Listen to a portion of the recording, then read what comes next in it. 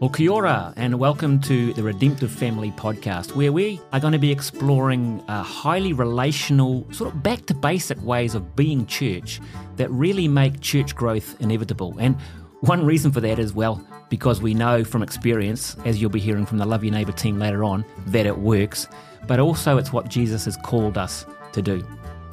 If you're listening in and you're thinking, help, my church is shrinking, and I guess that's maybe why you've jumped on this podcast, because you're thinking that, and you're thinking, how can I bring some help and some hope into seeing our church grow and thrive and be a better church than what it is now? Then you've come to the right place, because we're going to be talking about some things that are really going to help you in that area. Well, hi, I'm Steve Hooper. It's my privilege to be hosting this series, and I'm excited about the content that you're going to be hearing, because our church is going through the Redemptive Family Church series right now, and it is fantastic material. And I'm seeing changes and things happening in our church that are really, really good and beneficial for the whole church. So I'm excited about what you're going to be hearing. So make sure you subscribe, make sure you jump on and join us, and don't miss out on the conversations that are coming up.